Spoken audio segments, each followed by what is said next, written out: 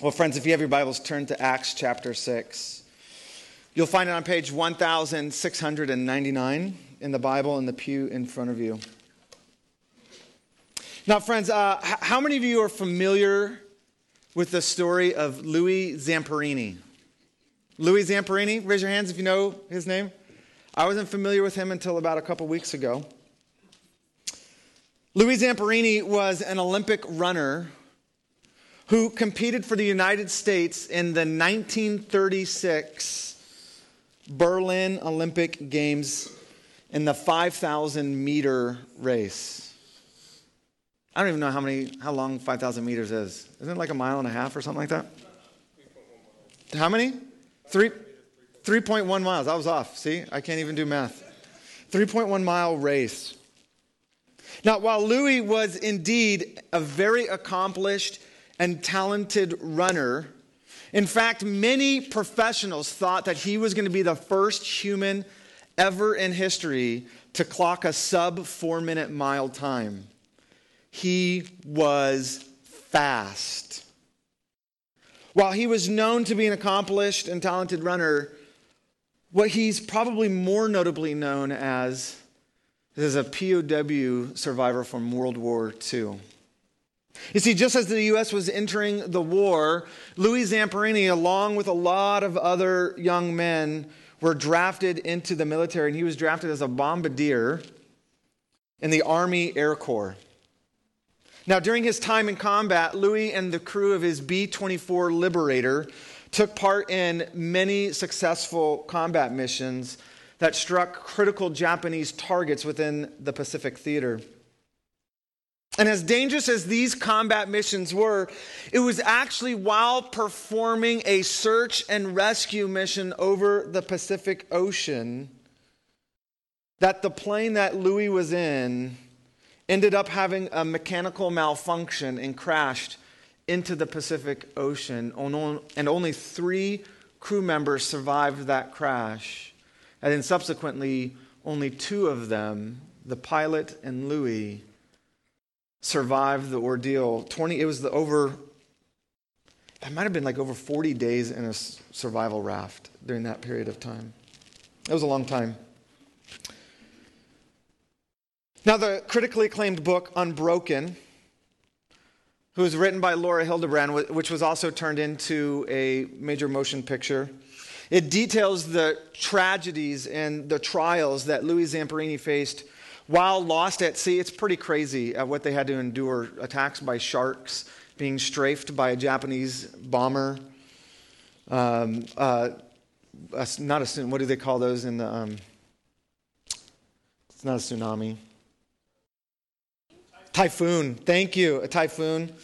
They not only survived all of that, but they were actually captured and interned as POWs in several Japanese concentration camps during the World War II. Now, suffice to say that Louis Zamperini faced some of the most horrific, greatest horrors and tortures that any person could ever suffer at the hands of a sadistic and morally bankrupt captors. And there was this one guy in particular who was named the Bird, who had a grudge, an axe to grind against Louis for whatever reason. And so Louis became the target of this man. And let me tell you, as I read this book, to be honest, as I was reading it, I became furious over the cruelty and malice and hate, demonic treatment of another human being. I was so frustrated that I wanted to jump in the book and start swinging. Can I be completely honest? I know I'm supposed to be a peacemaker, right? I wanted to go in and just inflict some righteous judgment and righteous justice. Amen. But then I continued to read about Louis' life after he was rescued, after he gained his freedom from such horrors. And let me tell you, friends, as you read the story, it's a little blip. It's over 400 pages, and the part of Louis' story that I think is most significant covers maybe 10 pages.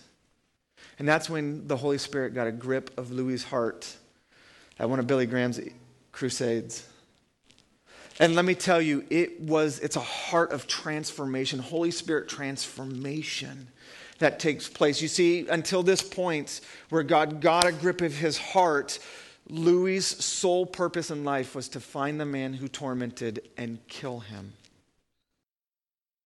But once God got a grip of his heart, he was flooded with forgiveness. Man, friends, let me tell you, it is an awesome story about what can happen to a man or to a woman when the Holy Spirit comes in and is allowed to be filled by the Holy Spirit.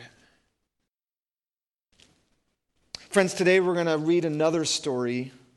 We're continuing our sermon series Beyond VeggieTales. We're going from Old Testament to New Testament, and we're going to look at a story that may not be as familiar in Sunday school. Honestly, I don't know if there's a flannelgram equivalent to this. I don't know if Bob and Larry have showed us this story, but it's a story that I grew up with particular, not just because I share the same name as our character in the story today, but it was one that I grew up just being in awe of. And we're going to look at the man Stephen today, spelled much cooler than mine. And what we're going to do as we read this story is we're going to discover what it looks like in another individual's life to be filled with the Holy Spirit. And then what we're going to do is we're going to look at some of those lessons that we can learn, some of the things that God wants to bring to our lives when we allow ourselves to be filled with his Spirit. Amen? Friends, would you please stand with me as we read? We're going to start in Acts chapter 6, verse 1. We stand as a way of honoring God's word. He's preserved it for us. He wants you and I to read the story of Stephen because it has much impact for our lives today. Now, I'll tell you, we're going to read some chapters. Sandy, I will pause you, okay? And then I'm going to give a summary because it covers almost an entire chapter, and then we'll pick the story back up. So we're going to read the text, we're going to pause, do a summary of what follows, and then we'll pick the story back up from the text. Just follow along with me. I hope it makes sense. And the verses will also be up on the screen. Acts chapter 6, verse 1. In those days, when the number of the disciples were increasing, the Hellenistic Jews among them complained against their Hebraic Jews because their widows were being overlooked in the daily distribution of food. So the 12 gathered all the disciples together and said, "It would not be right for us to neglect the ministry of the word of God in order to wait on tables. Brothers and sisters, choose 7 men from among you who are known to be full of the Spirit and wisdom. We will turn this responsibility over to them and will give our attention to prayer and the ministry of the word." This proposal pleased the whole group. They chose Stephen, a man full of faith and of the Holy Spirit. Also Philip, Prochorus, Nicanor, Timon, Parmenas, and Nicholas from Antioch, a convert to Judaism. They presented these men to the apostles who prayed and laid their hands on them. So the word of God spread. The number of disciples in Jerusalem increased rapidly, and a large number of priests became obedient to the faith. Now Stephen, a man full of God's grace and power, performed great wonders and signs among the people. Opposition arose, however, from members of the synagogue of the freedmen, as it was called, Jews of Cyrene and Alexandria, as well as the provinces of Cilicia and Asia, who began to argue with Stephen. But they could not stand up against the wisdom the Spirit gave him as he spoke. Friends, we're going to pause for a minute. What happens in Stephen's life is that he gets falsely accused of saying degrading things against the Jewish faith. And so he's brought before the religious leaders to give a defense for these accusations leveled against him. Sounds like someone else, doesn't it? Doesn't it sound like our Lord and Savior Jesus Christ? Now, what Stephen does is he takes almost the entirety of chapter 7 to give a chronological memory of the Jewish history and specifically how God called Father Abraham to an unknown place and chose him to make his name great amongst the peoples, and how God raised up the 12 tribes of Israel and then brought Moses to deliver them. And then he goes through and says, the prophets always called us back to God, back to God. And then he says, with power and passion, he even sent the Christ whom you crucified. And so what we see in chapter 7, a demonstration of wisdom and power and knowledge of God's story, of what God has been doing through humanity to bring us all to a place of salvation through his love. And so we pick up Stephen's response and the reaction of the Pharisees and the Sanhedrin in chapter 7, verse 54, just a couple pages over. When the members of the Sanhedrin heard this, that is Stephen's defense and Stephen's right accusation, when the members of the Sanhedrin heard this, they were furious and gnashed their teeth at him.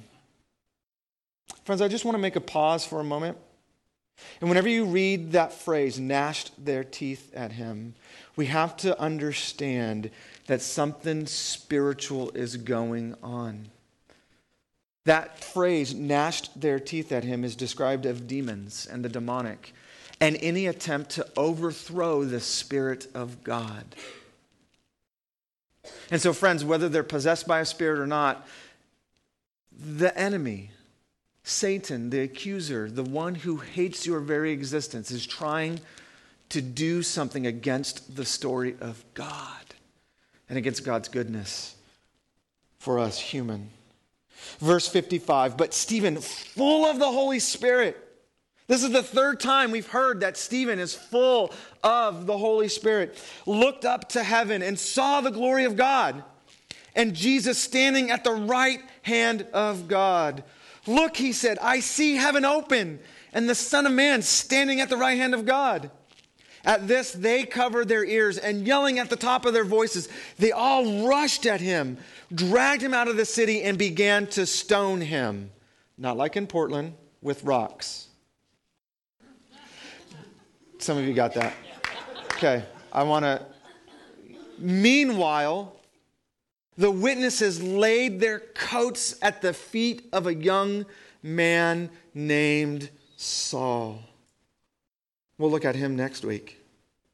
But verse 59 and 60, these are crucial for us to understand the type of man Stephen was.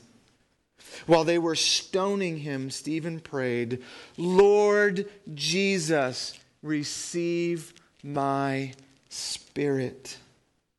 Then he fell on his knees and cried out, Lord, do not hold this sin against them. When he had said this, he fell asleep. Friends, this is the word of the Lord. You may be seated. It's interesting. There's so many parallels to the story of Jesus Christ, is there not? And what we find is Stephen, even at the point where he knows his life is about to leave him, he says the same things that Jesus says on the cross, does he not? He says, Lord Jesus, receive my spirit. That's similar to when Jesus said, Father, it is finished. And he gives up his spirit.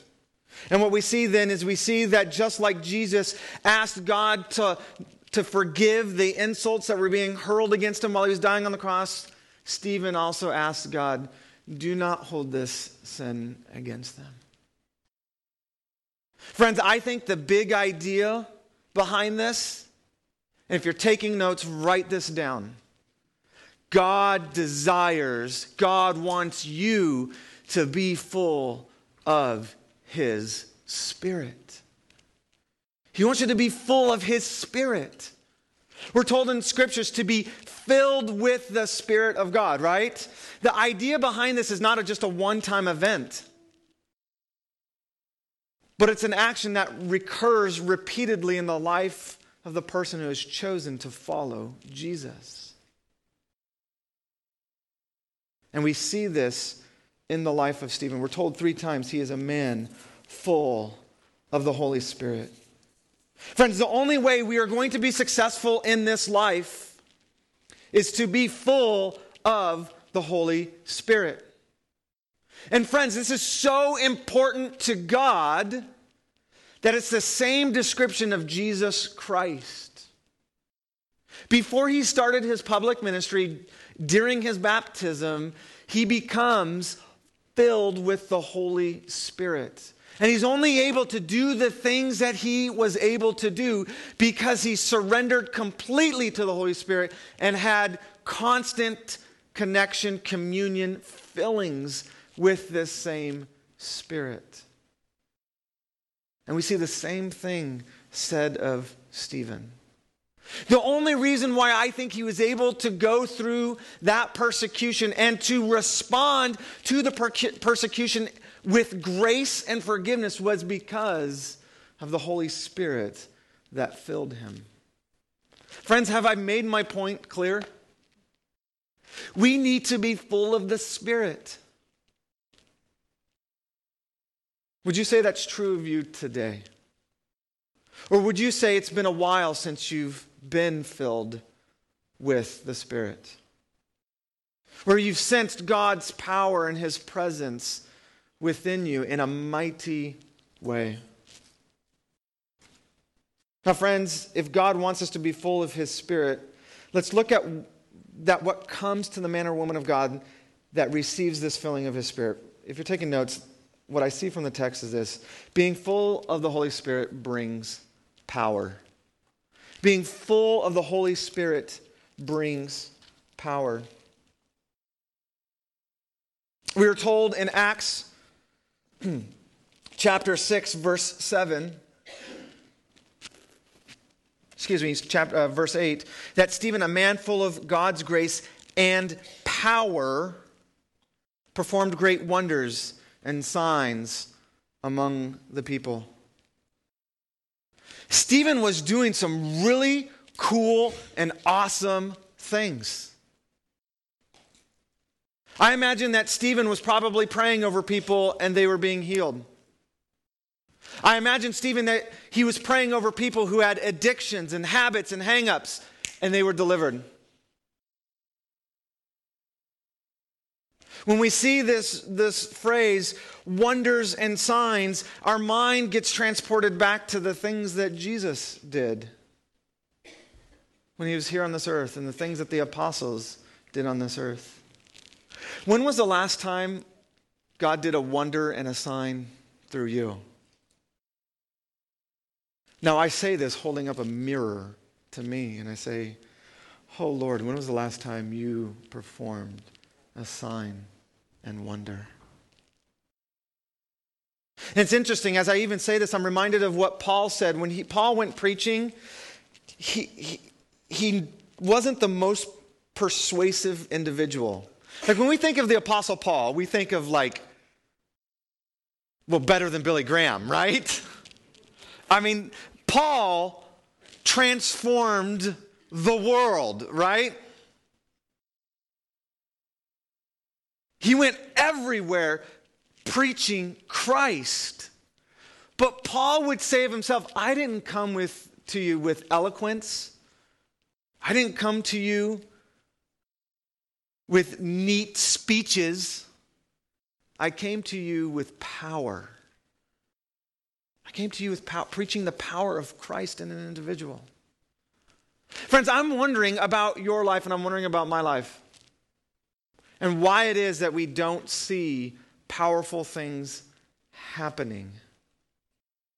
Why we don't see them happening externally to our neighbors, to our friends, to our coworkers, to our city, to our world.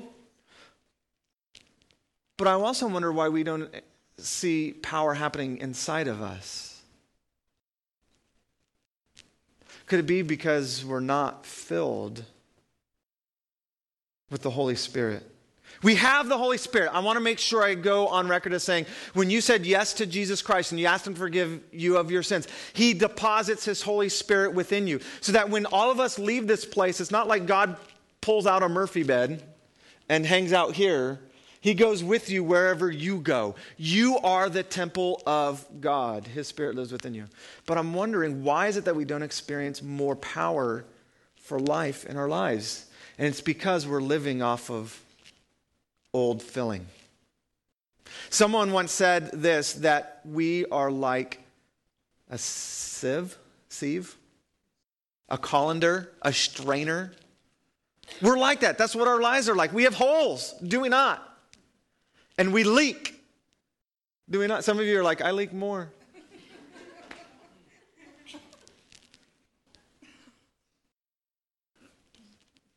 Friends, we leak. I think we leak the Holy Spirit when we forget to spend time with Jesus, when we willingly choose to do other things and spend time with Jesus. Friends, we leak. I want to also say this, though, and this comes directly from our text.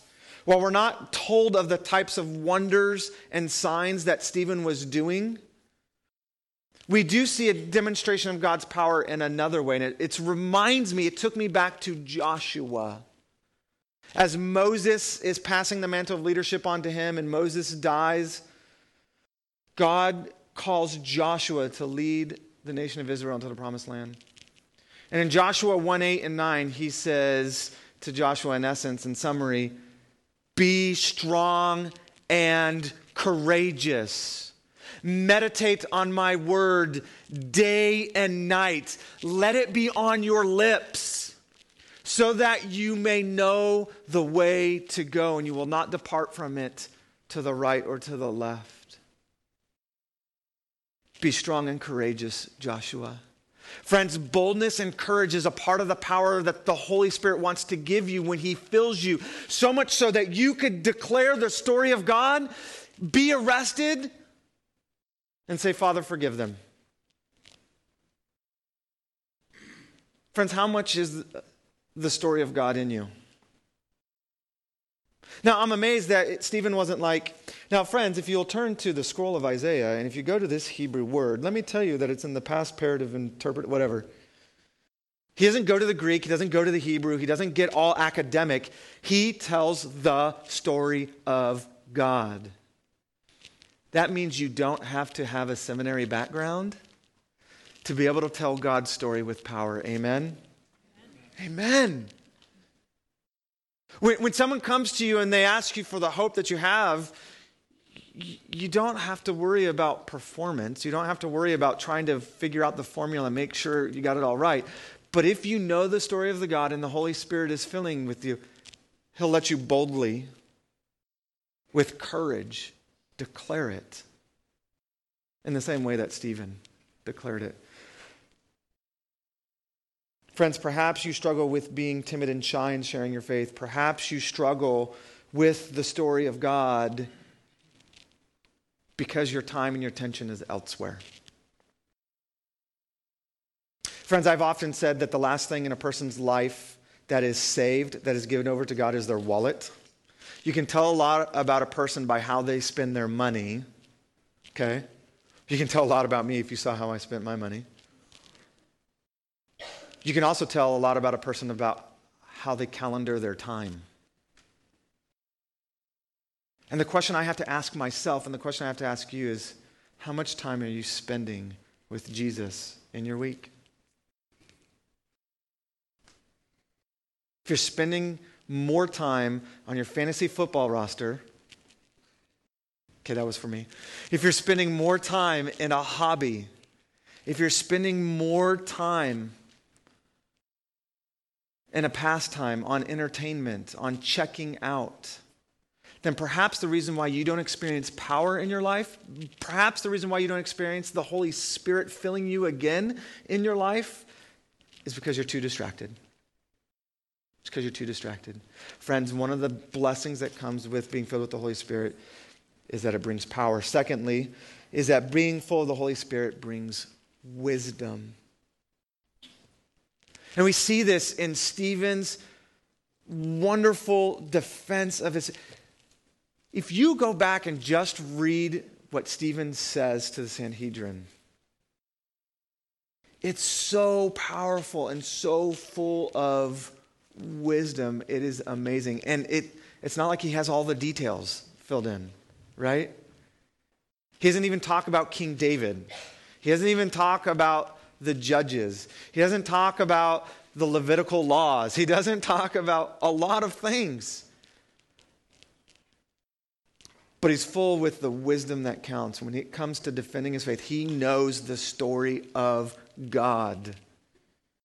He knows the story of God.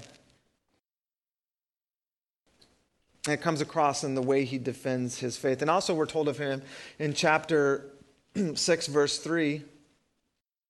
Brothers and sisters, the disciples are telling us, choose 7 men among you who are known to be full of the Spirit and wisdom. And the amazing thing is, as Stephen is exercising this God-given wisdom, we're told that the family of God grew.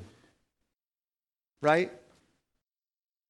An example that you're filled with the wisdom that comes from God is you're seeing people's lives changed.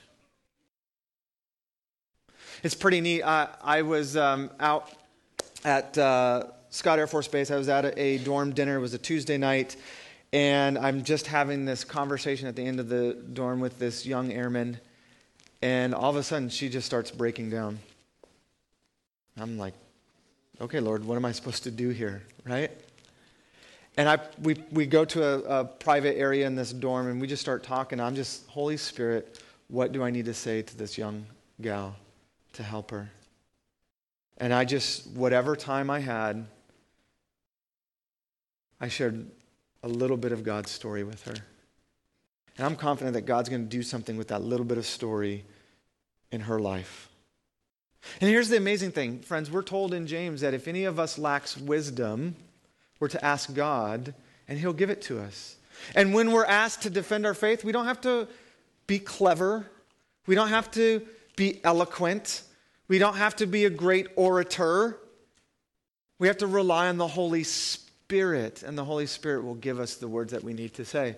And the only way you're going to have that type of wisdom is spending time in God's Word and by being filled with the Holy Spirit.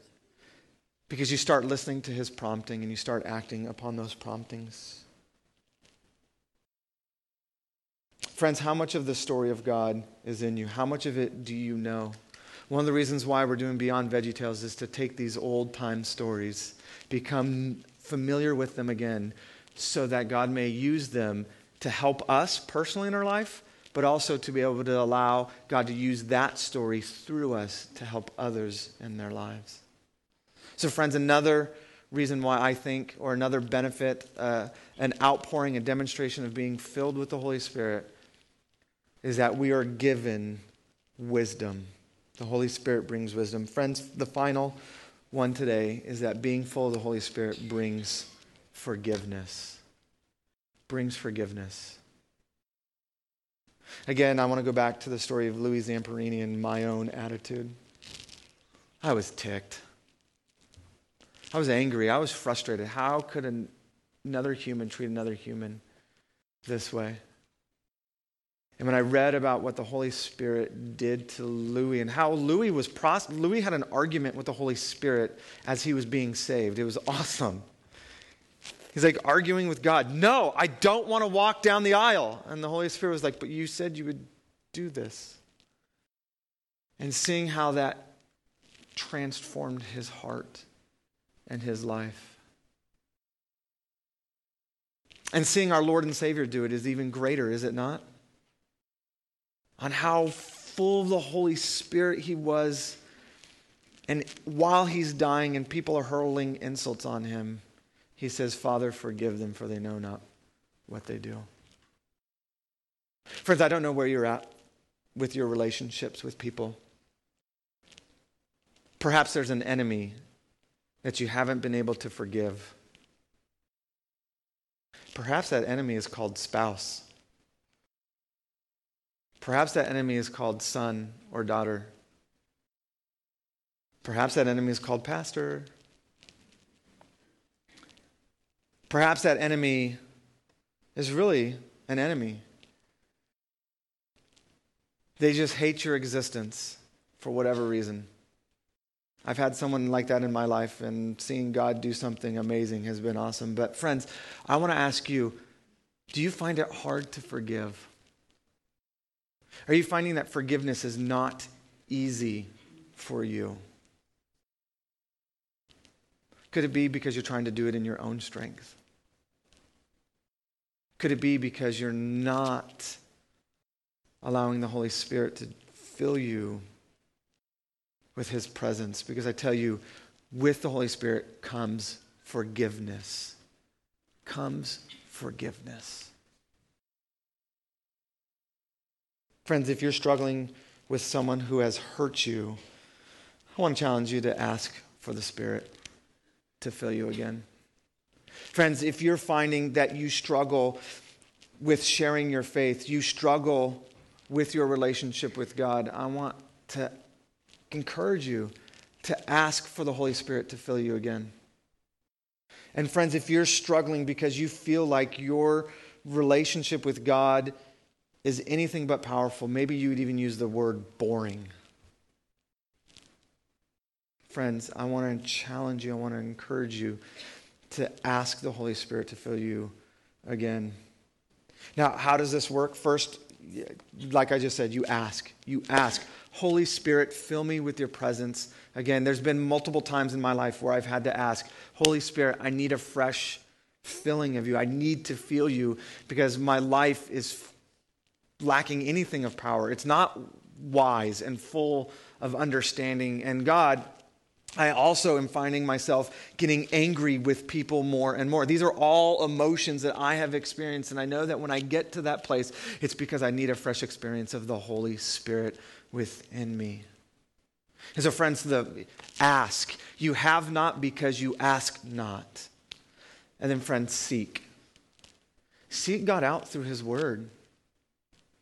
Like God told Joshua, do not let this book of the law, do not let my word depart from your mouth, but you shall meditate on it day and night. And friends, while you are asking, seek it out through God's word. And let me tell you, I promise you, he won't let you down. He won't let you down. Amen? Amen. Friends, will you please join me in prayer? Thank you, Holy Spirit, for examples like Stephen, for examples like Louis Zamperini, most importantly for the example we have of our Lord and Savior Jesus Christ, of what it looks like to live out our humanity filled with your Spirit. Father, we so often try to do it on our own, in our own strength, in our own will, and we often fall short because, God, you said we can't do this life in our own strength, according to our own will. But we must rely on your Holy Spirit. You have told us in your word to be filled with the Spirit. Not a once and for all finished act, but a continual filling. And as people who leak out the Holy Spirit, God, I pray that we would be reminded to seek new times of your Holy Spirit filling us. Holy Spirit, as I pause right now, I ask that you would fill this room right now with your Holy Spirit. You would fill this place right now, your people here in this space, with your Holy Spirit. Holy Spirit, come upon us in power. Come upon us in wisdom and come upon us in grace. We ask this in Jesus' name. And all God's people said, amen. Friends, would you please stand and receive this as your benediction? And I just want to encourage you, don't leave today without looking at your own life and finding and asking God, am I missing your power? Am I missing your wisdom? Am I missing your grace through forgiveness? And if you're weak in any one of those areas, might I submit it's because you need a new experience of the Holy Spirit filling you. Filling you. And if that's the case, then I want to ask you, I want to beseech you to go to the Lord and say, I need your Spirit to fill me again. And then take a position of surrender and just allow the Spirit to do whatever the Spirit wants to do in your life. Sometimes we get a little concerned because this might get a little charismatic, right? And we like to have things controlled. We like to have recipes and manuals. And if you're in the military, we call those TOs, technical orders. Friends, the Holy Spirit just wants to do what the Holy Spirit wants to do in your life. So friend, may I suggest get out of the way, ask him, and seek him through getting in his word and see what the Holy Spirit does in your life. Amen? Receive this as your benediction. May you go being filled with the Holy Spirit. May you go and experience a new filling of the Spirit this week.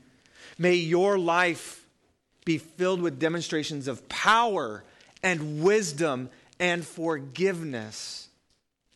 Because God wants to do all of these things not only in you, but through you as well.